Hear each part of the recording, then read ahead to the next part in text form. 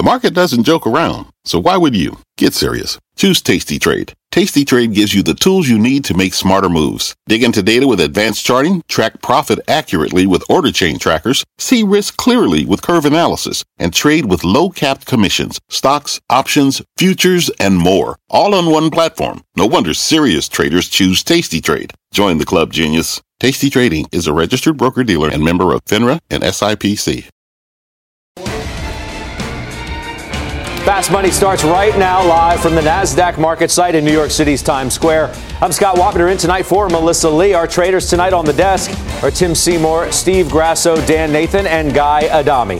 Ahead on Fast, financials under fire. The group sinking deeper into correction as the 10-year yield hits its lowest level since 2017. And a top technician says there is more pain coming. He'll tell you what to buy instead. Plus, the Dow on track for its first down month of the year. But if you're worried about more volatility, Guy says this stock right here could be about to break out. But we start where else? Apple hosting a star-studded event today, unveiling everything from a new streaming service to new gaming features, a credit card. For more on that, let's get to Josh Lipton out in Cupertino, California. Josh. Scott, and the star of the show today had to be that new video streaming service. It's called Apple TV Plus. We partnered with the most thoughtful, accomplished, and award-winning group of creative visionaries who have ever come together in one place to create a new service unlike anything that's been done before.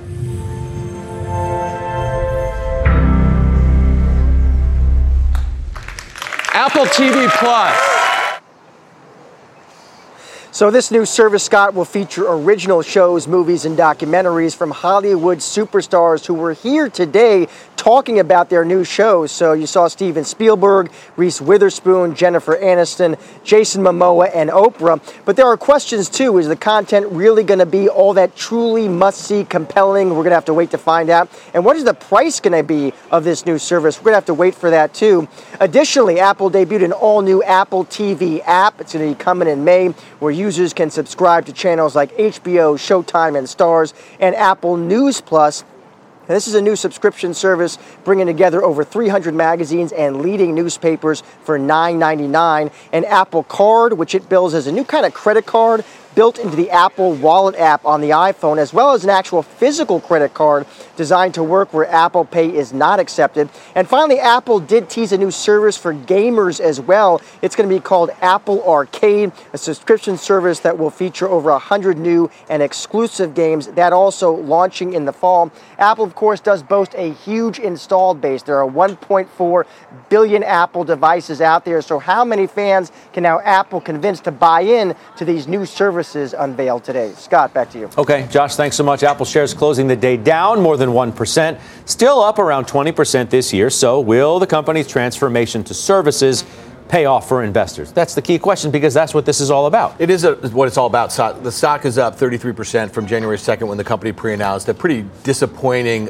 fiscal quarter. A lot of that had to do with hardware and hardware weakness in China. So if you can overlook all that and you look at the announcements that they made today, while there wasn't a whole heck of a lot of detail at all, pricing, that sort of thing, when these products are going to be released, you can think about that installed base. You can think about the fact that the average iPhone user spends about $44, annually through their device in this ecosystem, and you say to yourself, that's a whole host of services now that they're going to be able to expand that ecosystem. It's not a reason to go buy the stock at $188 right here, up 33% from those 52-week lows, but it is something that should give you some solace about the future of this company as they try to figure out how to offset those unit declines, elongating upgrade cycles, and what will ultimately be declining margins in their hardware business. Okay, so Timmy, Dan said it, not enough to buy the stock, he just said. Is that right? Well, the stock at 14.5 times X cash times next year puts you, I don't know, somewhere around 220, 225 on the stock. I own the stock. I think the stock's worth owning here, independent of today's announcement. I think I agree with Dan. Not sure, Dan. No, but you buy it nothing, here? Nothing today. You buy it fresh here? Yeah, I can put fresh capital to work here. Well, if you're long the stock, there was nothing today that blew you out of the water. In fact, the sell-off of 2%, I also think is kind of absurd. If that's why it sold off 2%, I realize markets, it's had a big run. Dan talked, it failed at the 200. It was moving down into the event anyway. Maybe. I think that's the. Today. That's the go-to action, is that you sell it basically on the event. I think they checked the box. I think they did enough to make it interesting, but it's not killing Netflix. Price action shows that. It's helping Roku. Price action shows that. I think they did enough with leaving Price action total. what? Sorry. What do you mean? Price action in Roku benefits them, tailwind. Price action in Netflix, not a Netflix killer, but Apple, it's not a savior. Right, Roku was up big today. Yeah.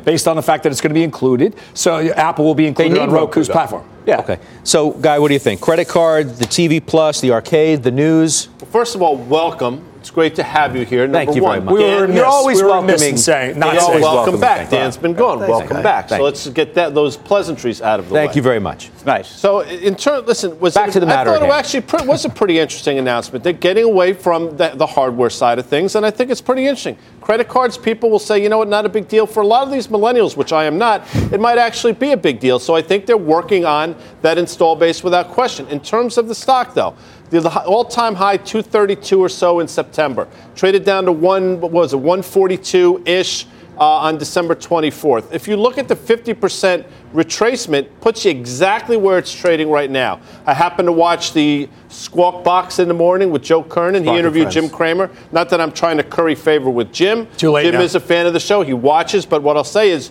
Jim was dismayed that Apple was higher in the pre-market, saying this was a perfect setup to sell off. He was right. I do think it backs off a bit here. That's not to cast aspersions at Apple. I just think it's run too far too fast. Can services grow fast enough to offset the slowdown in handsets? I thought that was a really interesting thing. I mean, service growth in the quarter was in the teens. You know, it's really decelerated, off of what was a very small base. We had higher growth rates and 50% plus off a low base. And now that it's become a $20 billion annual business and growing, it's much less. So to me, I think that pointing to services growth is not the whole thing. You have to point to the higher margins. But I think you had a great discussion on your program, the Halftime Report, that's on at noon every day, with Tony Sacconaggi from Bernstein. No, but they, Tony said he expects units to be down 15% year over year. This is the third consecutive year of declining. Yeah, that's units. That's really huge big. headwind. So you're going to need greater growth and really fat margins. They're splitting revenues. Right. Is it going to be enough? It at least gives you the conversation. At least gives you the conversation. We just don't have enough information. But at least gives you the conversation to get your mind off of the hardware business that is sluggish and slowing, and it makes you think about that $40 billion number in services. Don't you think Tim Cook? They spent 2 hours speaking to the entire world about this huge new opportunity they have. Wouldn't you like Wall Street analysts to come out the next day and say this is going to be an X amount of opportunity in fiscal 2019, and we're going to raise numbers? They're not doing that. And but if you think about, first of all, the credit card business, Guy mentioned that. I actually think that is something that ultimately could move the needle. The services business, the Apple Plus, the TV Plus, and whatever's in that bundle, and we realize that they have a few high-profile content creators on their platform right now. Look, it's going to take time. There was nothing they could have told us today that would have changed the story. This is about a company that's allocating resources towards high-margin businesses, and at this point and at this valuation, why shouldn't we believe Apple, by the way? I mean, they've delivered on everything that they went out to do with an incredibly loyal customer base those guys probably want that. Let me push back on one thing. For years, Apple TV was released, 8 years ago or something, and Steve Jobs, when they released it, called it a hobby, and it's always been categorized as a hobby. So what did you just say? You said Roku had a big day today. There's a lot of other Everything things. had a big day around it. It's not anything killer. It's a very confusing Doesn't have offering. to be, though, does it? But here's the thing, Scott. This is the first offering this company has ever put out in the software universe that you can actually get without their hardware. There's some things that are on Android now. You can get iTunes on an Android device or whatever. That is a massive shift for this company over the 40-year. Well, they have to. Well, I know, but so the question is, there's so little detail about it. Right. Who knows? This may not be the video streaming business may not be a huge. Was it enough? It wasn't enough for any of. Well, I'll speak for myself. It wasn't enough for me to say I'm on board. I'm going to be a buyer of it. First of all, we don't know pricing. We don't know exactly what the offerings are going to be. I don't think there's enough there, but I do own the stock. I own it from lower, and if I own it, it is in effect buying it today, putting new money to work, because you're still staying long the stock. So I think they did just enough to preoccupy people until we get all the details. Does it get you excited enough about what they're doing from the services standpoint to, again, grow that business to enough scale to offset any slowdown in phones and hardware? Dan talked about how it's a small base, so the early growth numbers on a relative basis of the delta or the growth to itself was something that was more impressive a year and a half ago. But it's still in absolute terms or in aggregate terms, this is massive. So, yeah, I am excited. I am excited about the loyalty. I am excited about the different ways these guys are monetizing. People are committed to Apple. They're stuck. If they're on their phone and they're going through TV there and I can actually just suddenly pick up a Knicks game by going through that app, I will do that. And $2.99 won't mean a whole lot to me at the time to do it. And I think a lot of people behave that way with Apple. And I'm encouraged by this. Although they're not saying it, I mean, it speaks to what Stan is saying. Their focus on services is because they see the deceleration in hardware. They're not going to say that. No, but they're laser their focused. Actions speak louder than words. Jinx. The question is the services business, are revenues slowing to the point where it's going to be hindrance to the overall business, right? You can't have service revenue slowing at the same time that handset sales are slowing. I think in order to get the valuation that Apple wants, that people that are long the stock wants, I think services revenue has to be around 20 to 22% of overall revenue. What are we, about 15% or so now, 16%? And that's getting slower towards the upside. Hey, we're at one point. It's really important. I mean, you don't need to have hyper growth. You can have mid-teens growth on a business that's that has much higher margins than their hardware business, and that's great for the overall pie. I mean, this doesn't need to be a hyper growth story. It just needs to be taking some of the total addressable market that exists out there and growing it on your user base that may not be using services of other providers. The negative way to spin this from a person who is long, though, is how much is this got their eye off the ball about trying to stem or stop the slide in hardware sales. They're putting an awful lot of time into services. I don't know. Maybe they just can't handle the slide. There's nothing to do about the hardware side, which then becomes an overwhelming negative. You have to target your installed base. You got 1.4 billion devices in the universe out there. I know, but I'm the installed base too, and I wasn't overwhelmed by this. This is not going to be something that I'm, at least at this point. Timmy's going to pay $3 for a Knick game. Yeah, look, they're probably worth $1. Is that worth $3? You know what? I will pay $3 but that's what people do on their iPhones, and I think they have a captive audience. This 1.4 billion installed base. The multiple, by the way, on the services business is probably 20 times, as opposed to about 11 times on the hardware, and that's something people forget on a $40 billion company.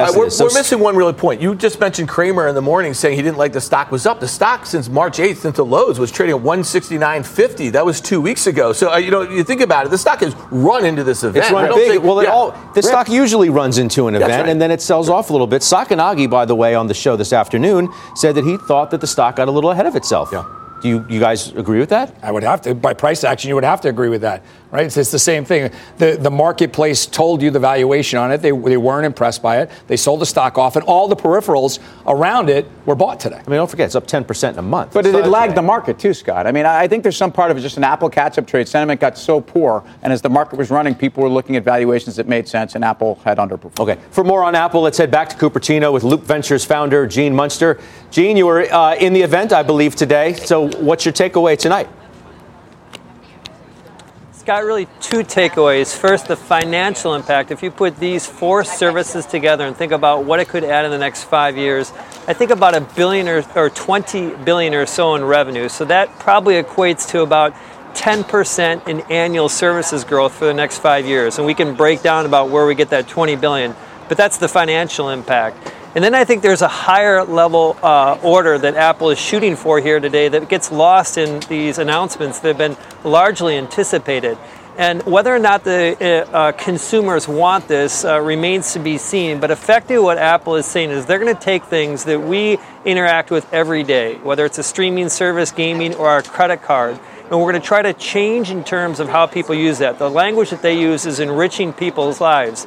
And I recognize that when I use that language, it makes me feel like I'm just repeating what their message is here, but I think it is an important distinction. They're trying to create content that isn't about the typical content that we've seen, this enriched lives content, gaming that's more healthy gaming, and I think this is the first time a credit card can actually add transparency. And that gets lost in the conversation today. These subtle little approaches that Apple does to make our lives just a little bit better. And I think that ultimately is going to yield a higher share price. So I'm very much encouraged by the announcements today. So you think it takes the services business to the next level, so to speak?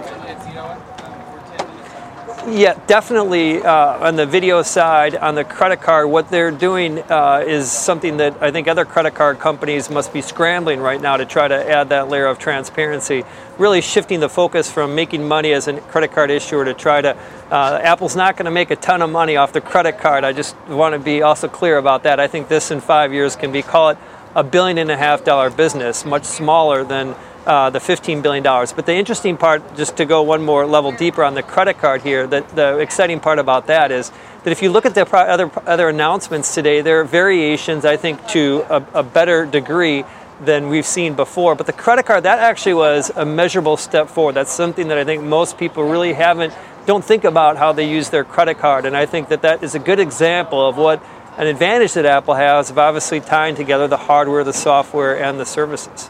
So, Gene, when you look at the investment that they're putting in and trying to become a competitor of Netflix, were you underwhelmed by the amount of investment? Should that investment be 10x, or is it the fact, to your point, that it's 4 services, so they're trying to focus on all of them and not just one of them, and they're more of an aggregator versus a direct competitor to so many of the services that they're offering? Well, I think they wanted to try to bundle all these service announcements together. This is a logical time of the year to do that. But unfortunately, when you do that, you have to pre-announce things and we don't have a lot of details. So let's talk about the video real quickly, is that it's unclear how many shows and movies they have. Most likely it's probably around 40, which is a far cry from Netflix at 1,000 original series. But I think the quality of this is what is going to ultimately stand out. And I suspect the way that Apple is going to measure their success is the number of industry awards. I don't know enough about entertainment and what the proper awards that they are going to gun for here. But at the end of the day, I think that this content, this different approach, is going to have an impact. And I think that could be a similar size business as Netflix, call it $15 billion a year. I am in the camp that this will have a negative impact on Netflix stock over the next year. How do you judge the stock today, given the fact that it had such a big run into the announcements? I think it's a great example of how these Apple events set up, is that we generally know what's happening going into it, but the significance of what's announced really doesn't become more clear to us until quarters and years ahead. And I think I judge the significance is Apple's making a statement. They're going after services, but they're also taking a different approach to services. That different approach is enriching lives, and more healthy game content, more transparency around credit. So I view this as a positive. It's in line with Apple's brand. They mentioned security. If you're interested, if you were playing Buzzword Bingo 7 times they are heavy on that theme as well, which I think is something unique that Apple can add to these services. This must take a deal for a content company off the table. What would it take to get I missed that. I'm saying that like these kind of announcements that they made today would take a deal for any kind of content company by Apple just off the table. I think largely you're right, because I think what it shows is they want to do something different. They do it themselves. I don't think they're going to acquire Netflix.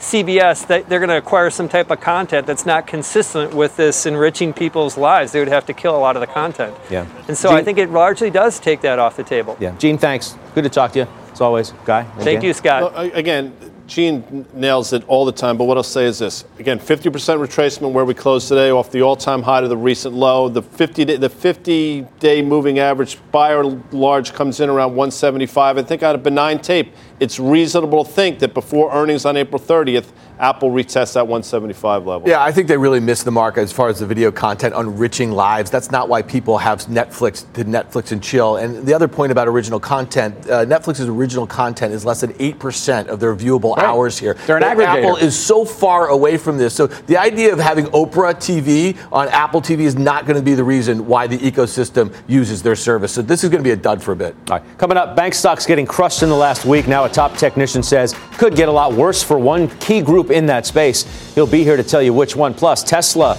is sinking after RBC slashes its price target on the electric car maker. The stock just did something, though, that could signal a U-turn ahead. We'll explain what that is. And later, Guy is stepping up to the plate with one stock he says is going to be a home run for investors.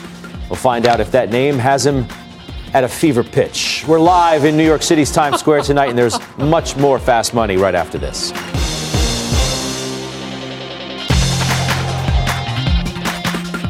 wouldn't it be great to have all your investment and retirement accounts in one place? Yahoo Finance, our sponsor today, makes it easy. I use it to put my investment account and 401k accounts into one hub and get expert tips that help me confidently manage my money. For more than 25 years, Yahoo Finance has been the brand behind every great investor. Whether you're a seasoned investor or are looking for that extra guidance, Yahoo Finance gives you all the tools and data you need in one place. They're the #1 finance destination, producing a holistic look at the financial news cycle, including breaking news, original editorial perspectives, analyst ratings, independent research, customizable charts, and so much more. Securely link your brokerage accounts for a unified view of your wealth, including 401k and other investments. A comprehensive perspective is what sets apart great investors, and it's how Yahoo Finance ensures you have the insight to look at your wealth in its entirety. For comprehensive financial news and analysis, visit the brand behind every great investor, yahoofinance.com, the #1 financial destination, yahoofinance.com. That's yahoofinance.com. Welcome back to Fast Money. Shares of Tesla hitting another speed bump. That after RBC slashed its price target on the stock in a bearish note out this morning. Phil LeBeau has the details in Chicago. Hey, Phil. Hey, Scott, let's talk about this note and some of the concerns about Tesla as it prepares to report Q1 deliveries. That's going to be happening next week. RBC's note today cut the price target for Tesla down to $210 from $245. They also cut their estimate in terms of Q1 as well as full year earnings estimates, and they cut their estimate in terms of deliveries for the first quarter down by 10%. Look, everybody's been talking about this for some time. Tesla has a number of issues with regard to Q1 deliveries. You had some issues in terms of shipments to China, whether or not Europe would be spooling up as quickly as possible. And there's also some pressure concerns with Model 3 demand here in the U.S. So the tough first quarter for Tesla includes those issues with regard to China deliveries. There's the SEC contempt complaint. That case keeps dragging on. And there's no indication when that's going to end, what the implications might be for Elon Musk. And then the Model Y unveil last week, that was considered lackluster by most of the people who had a chance to take it in. So when you look at shares of Tesla, keep in mind that the first quarter deliveries, they are expected next week. And most people have dialed back their expectations, Scott. The question is, has the bloom come off the rose in terms of Tesla shares for Tesla investors? I know we talk about the 260 level holding. The question is, does it hold here? Because this stock, when it's gotten down here, it has moved higher. Does that once again happen with shares today? Yeah, that is the question. Phil, thanks so much. Phil LeBeau in Chicago. How about that? Well, let's start off with saying if it doesn't hold. If it doesn't hold, you have sort of a gap in the chart down to 180. So, maybe 240. But if it does hold, look at all the negatives you have. You have your SEC as a negative. You have deliveries that are negative. You have Musk as a negative right now. I don't believe it'll hold this time, but it has shown extreme resilience. Why is this time going to be different? Because you could have said, however long ago, you could have gone down a list of negatives that were different from these. And that's why the chart is so volatile. That's why the chart is so volatile. But you either support a resistance or a support level, the more it bangs off against it, or you weaken it. And at a certain point, I think it's going to be weakened, in my opinion. So I can give you a whole list, Scott, of why this time is different. I mean, first of all, I think the balance sheet is very different now. I think the stock has stopped going up on these pump announcements that do nothing, that really actually don't have a real announcement behind them. So I think the SEC could possibly be a pop for the stock if you get some kind of a settlement. I think deliveries, which really don't even matter anymore because they aren't a sign of demand. So, to me, I think it's interesting that the street is now saying, oh, it is a car company. So let's judge it on demand. Let's judge it on deliveries. That's interesting because for a long time, it wasn't a car company. We were buying technology. We were buying pie in the sky. So I absolutely think that this is a dynamic where first quarter demand is going to show that there isn't even a demand for the Model 3 that everybody has made as an assumption on this company. So it's a short here? I'm short the stock. You are short the stock. Yeah, but Tim has been negative for quite some time, and he's been right. So just, in a vacuum, let's just broaden it out a bit. And I'll say Thank this. you very much for that. Well, I know at 5 o'clock, history. You typically are not watching. You're preparing for other things. I don't blame you. I just wanted to let you know what's been going on CNBC's Fast Money each night for the last few months. Now, getting back to Tesla, the stock. Yes. I mean, Steve mentioned 245. It's an interesting level. That's where we bottomed out this time last year. That's where we basically traded down to in October. And that's where we seem to be headed now. So you could say there are no triple bottoms. Probably true. But to Tim's point, it probably is headed down towards that 245 level. So 3 people think it's going below 260, and then it's not going to recover anytime Well, here, soon. this is not going to be off of it. I think there's a lot of bad news in the stock right now. So if you have deliveries that come out next week and they're as bad as people expect, and you could easily get a pop off the support level. So I'm not making a bullish call. I'm not long this stock. I think all of these negatives that these guys have mentioned, I think are serious negatives. And I think the bigger issue is that we're seeing a demand issue right here, I think. And the further this global economy continues to get weakened, this is going to be a huge problem for this company. You talk about that balance. Which it's never been a demand issue. It's always been a supply issue, and now it's a demand. No, I think there's no shortage of issues, but in the near term, I'd be very hesitant to press the stock at 260, 250. It's bounced off it pretty nicely here. I also say, my bigger picture view, and I think Guy would probably agree with this, this stock doesn't really have the same following, doesn't really exist in the same way. This valuation doesn't happen without the Fed, without free money, without people throwing money at things because capital's free. That's my real kind of snarky response to. I think there's a lot of companies out there that get the benefit of the doubt because investors basically don't have the same cost of capital. All right, for more on Tesla, head to tradingnation.cnbc.com. Here's what else is coming up on Fast. There's no place like home. There's no place like home. That's right, Dorothy, because the home builder stocks are soaring this year, and they could see even more gains. Plus, Guy's bringing the heat, stepping up to the plate to pitch the one stock he says will hit it out of the park next quarter. Find out the name when Fast Money returns.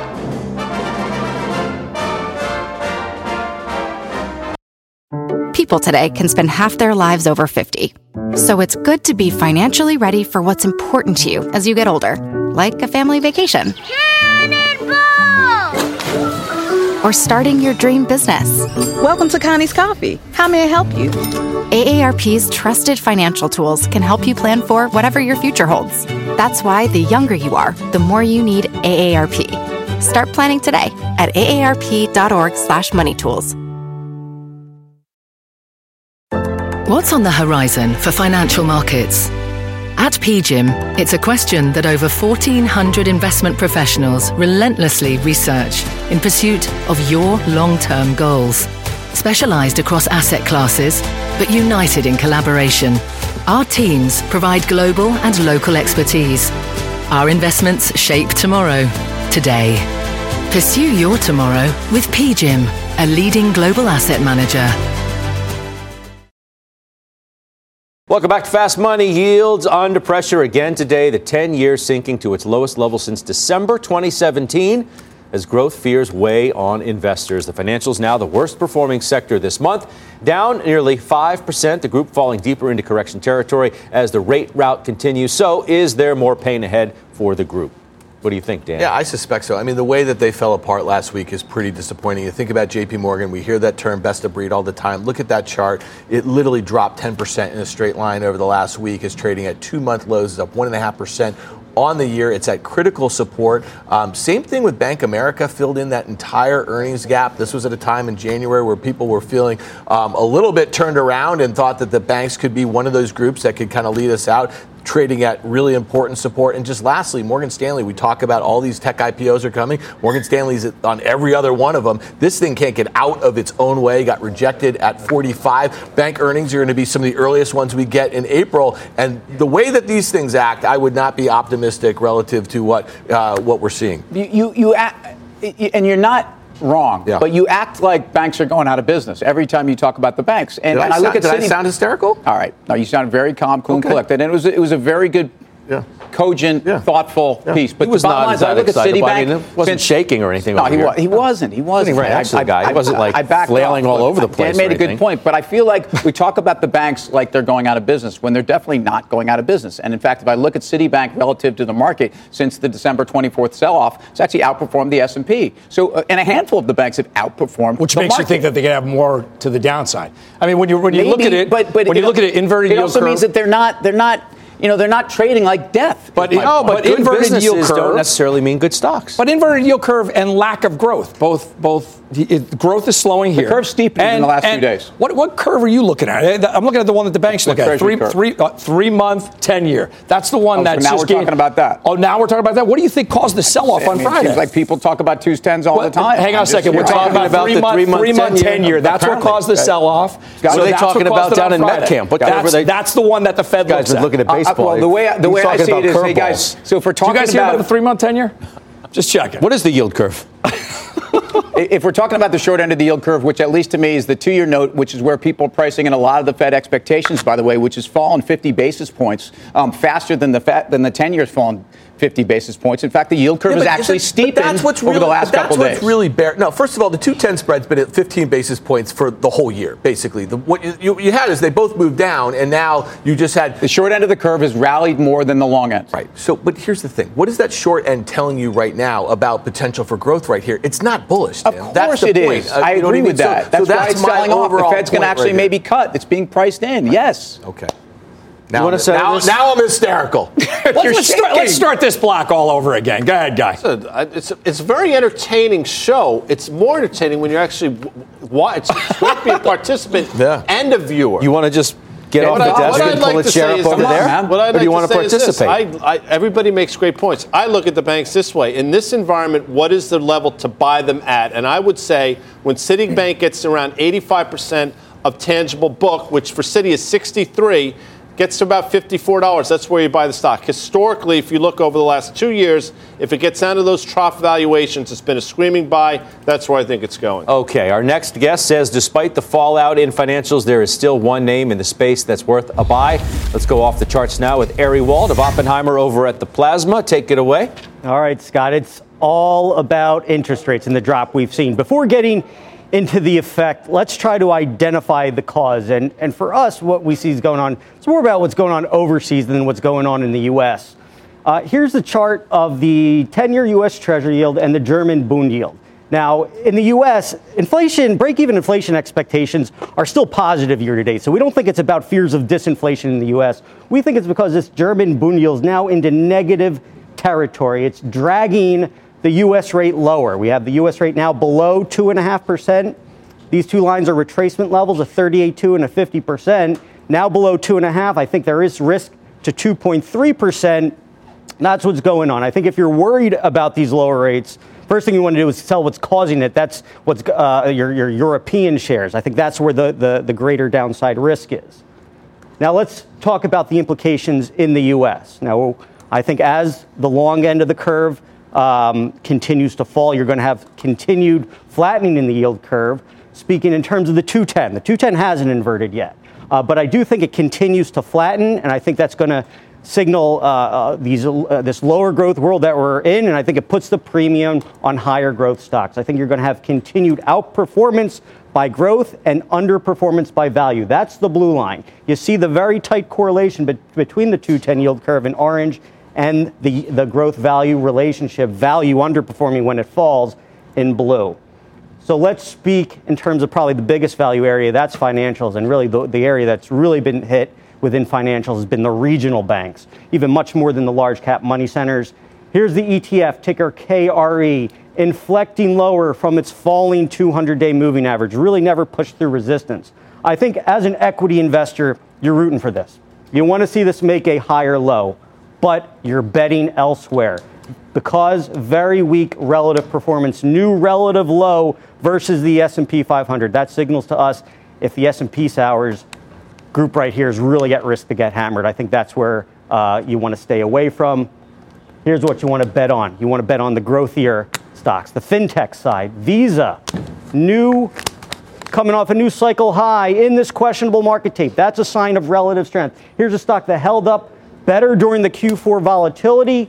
It brought the market out. It broke out. That breakout level's at about $150. That's your new support level.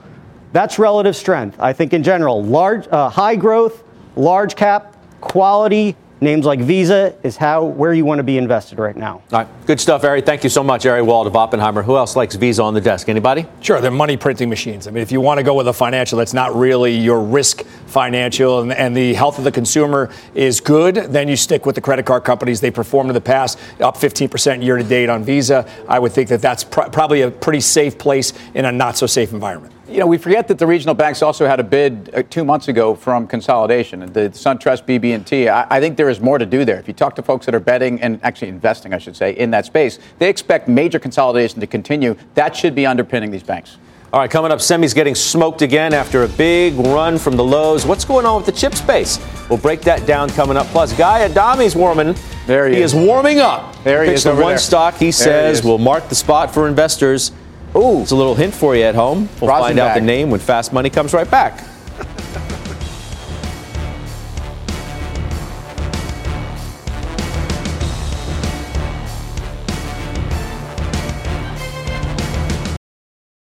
Welcome back to Fast Money. Hopes for a China trade deal are on the rise as President Trump is expected to meet with lawmakers this week.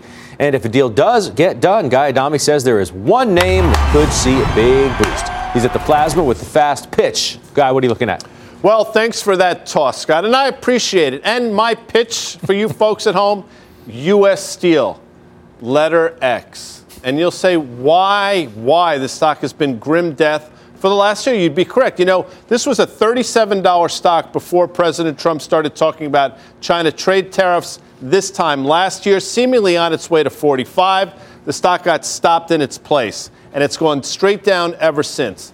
But the stock is cheap. It's been cheap for a while, I get it, but it's particularly cheap now. Number two, well, if you read Barron's, something I like to do, steel prices are rising. It's something that Tim has talked about over the last couple of weeks as well. And the last one, I think there's an asymmetrical risk to the upside that if a China trade deal gets done, you're going to see this stock explode to the upside. And when I say explode, you can reasonably see a 15 to 20% move, and it would probably still be cheap. So there's a chance, and if you throw it to the chart here, folks, slide it Earl, that we trade down to the levels we saw around Christmas Eve, which is 17.5, 18.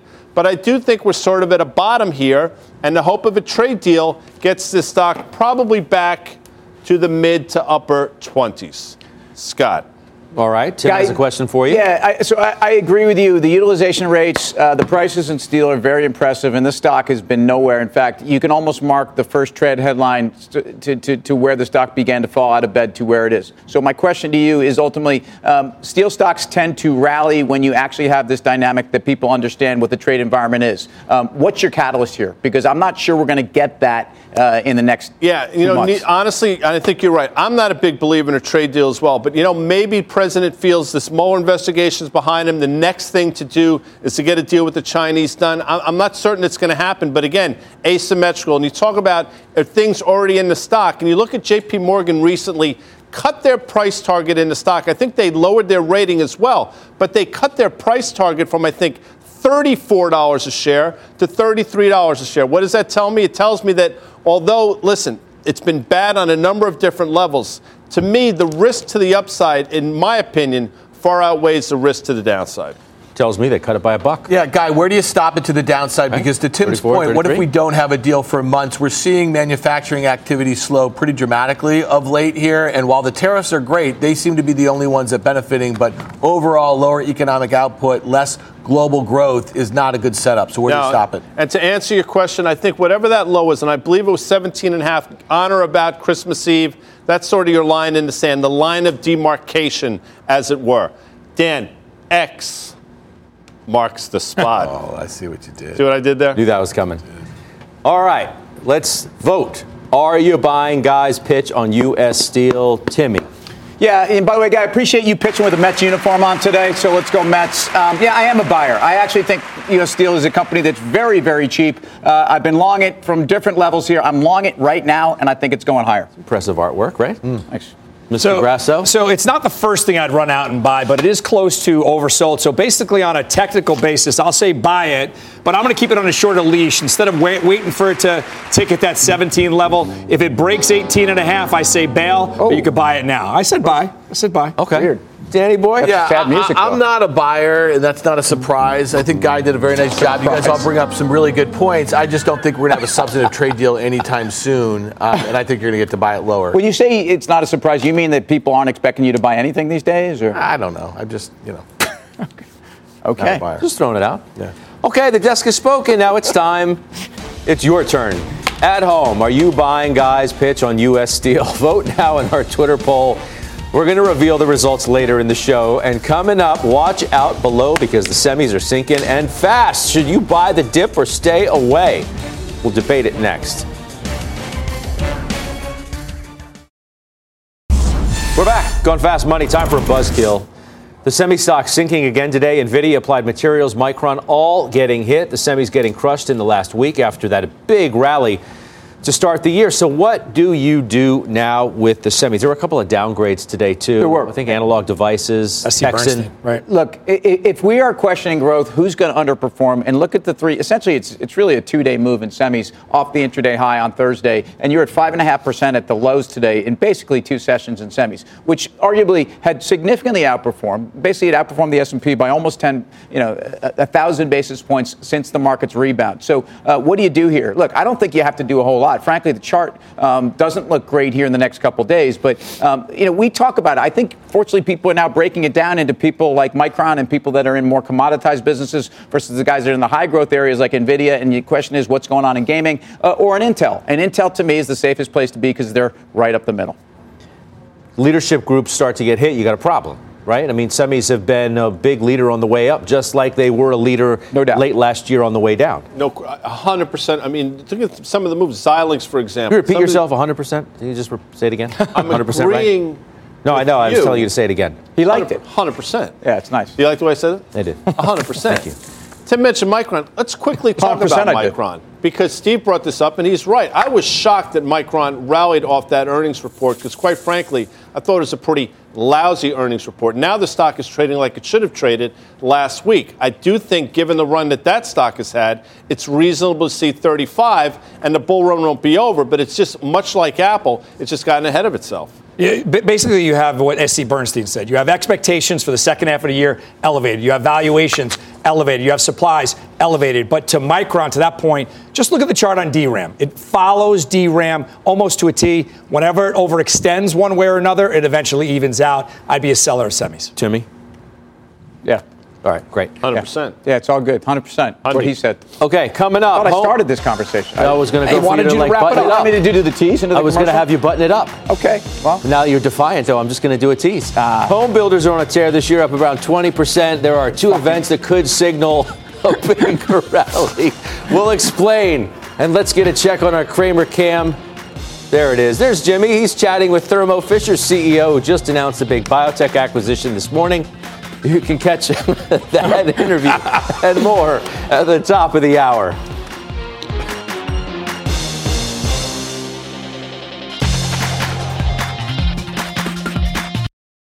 Welcome back to Fast Money. Home builders on a tear this year. Yields are sinking, and the options market is expecting a bigger move for the group as two key names get set to report earnings. You going to go over to the plasma and show us what's up? I will do that, Scott. All right. We have a little saunter over there. We have two home builders reporting this week. We have KBH tomorrow after the close. Implied move in the options market is about 8%. Lennar on Wednesday after the close, implied move about 7% in either direction. Those two names got me looking at the ITB. That's the ETF that tracks. It's the iShares Home Builders ETF. That thing saw call activity 3 times that of puts today, kind of hot. And there was one strike in particular in the April 12th weeklies when the ETF was trading at 34.60 this morning. There was a buyer 5,000 of the April 12th 35 strike calls, paying 63 cents to open for those. Those break even at 35.63 on April 12th expiration. Looks to me like a defined risk play, maybe into this group breaking out a little bit on better than expected earnings. We have a couple charts here, the ITB, I think it's worth taking a look at here. One reason you may say, why would someone trade 2 weekly, weekly strike options calls into an event like this? Well, look at this thing. It's obviously had this big rebound in January and February, but it's really since consolidated in March. If you want to draw a little line, which I can do sometimes, this thing is banging up a little bit against some resistance of that downtrend that's been in place over the last year. I want to go to the 5-year chart because this is kind of interesting. This is that massive downtrend from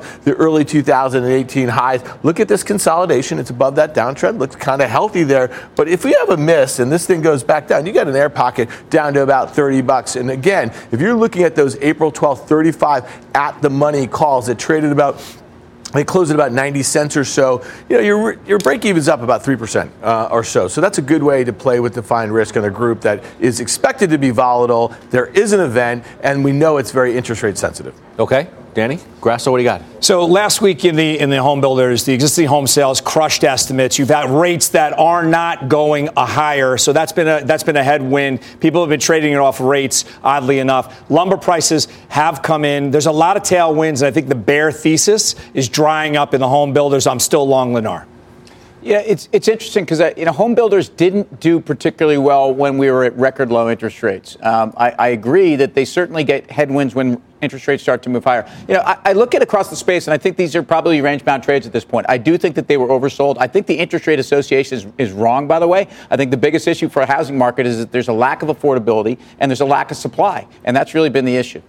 Which will catch up to the home builders, I think, in the quarters to come. But I think for this quarter, and good for Steve, that I think they continue to rally into this quarter. I think people will look at interest rates, number one. So I do think there's upside, number one. Number two, I would mention the Defiant Ones was a great movie, 1958. Well, you mentioned being defiant. And I was defiant. Sidney Poitier. I thought you were Tony talking about Curtis. the Dr. Dre and Jimmy Iovine Defiant Ones. There's a Dr. Dre and a Jimmy Iovine. That's actually you haven't seen that's that? a good watch. That's a good watch, by the way, Guy. Documentary. You should get back to.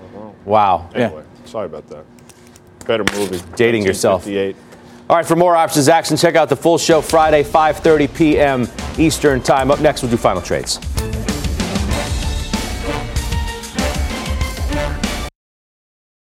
Welcome back. It was a close call, but unfortunately, X did not mark the spot. America is not buying, guys. Pitch for U.S. Steel. How close was it? It's a shame. It wasn't even close. Oh. It's the dance mix. I have no idea. I'm just going. It wasn't even close. Well, it's never close. Glad you didn't dance, Guy. Because this is an awful song before the awful mix. I thought you had a shot, though, to be honest. I don't know. You did. Well, I mean, you got your best, three yes votes on the desk, right? Yeah. I mean, And we're indicative of talk where about the power you guys is. have to sway America. Yeah, we do a good job of that. All right, let's do final trades. Timmy, So we talked a lot about Apple. The way I look at the Apple announcement today is if being an aggregator and number two to Netflix in this space right now is what they're shooting for. Good for them. I want to be long Apple here. Okay, Grasso, what do you got? Jim Cramer's got a great interview coming up. Thermo Fisher. I'm going for that after knock-on effect of Thermo tomorrow morning. Thermo Fisher. Danny. The Kramer effect. Yeah. XLF. Here's the Nathan effect. Don't buy the banks here. You're going to get an opportunity lower, and then you buy them into Q1 earnings in April. Is that the same as the Kramer effect? Yes. Guy Adami. Great to have you here, It's been a Scott. pleasure. We'll see you on Wednesday. Yes, you will. Yes, 100%. you will. Tomorrow. Yes, you will. 100%. U.S. Steel in your face. All right, does it for us. More Fast tomorrow, 5 p.m. Mad Money with Jim Cramer, as we just said, begins right now. This podcast is supported by FedEx. Dear small and medium businesses, no one wants happy customers more than you do. So you need a business partner just like you. Like FedEx, who understands your passion for serving your customers because they have the same commitment towards you. That's why FedEx offers you picture proof of delivery, packageless and paperless returns, as well as weekend home delivery to 98% of the U.S. on Saturday and 50% on Sunday. See the FedEx service guide for delivery information. What's more, FedEx Ground is faster to more locations than UPS Ground. Trust FedEx for timely deliveries. See what FedEx can do for your business. Absolutely, positively FedEx.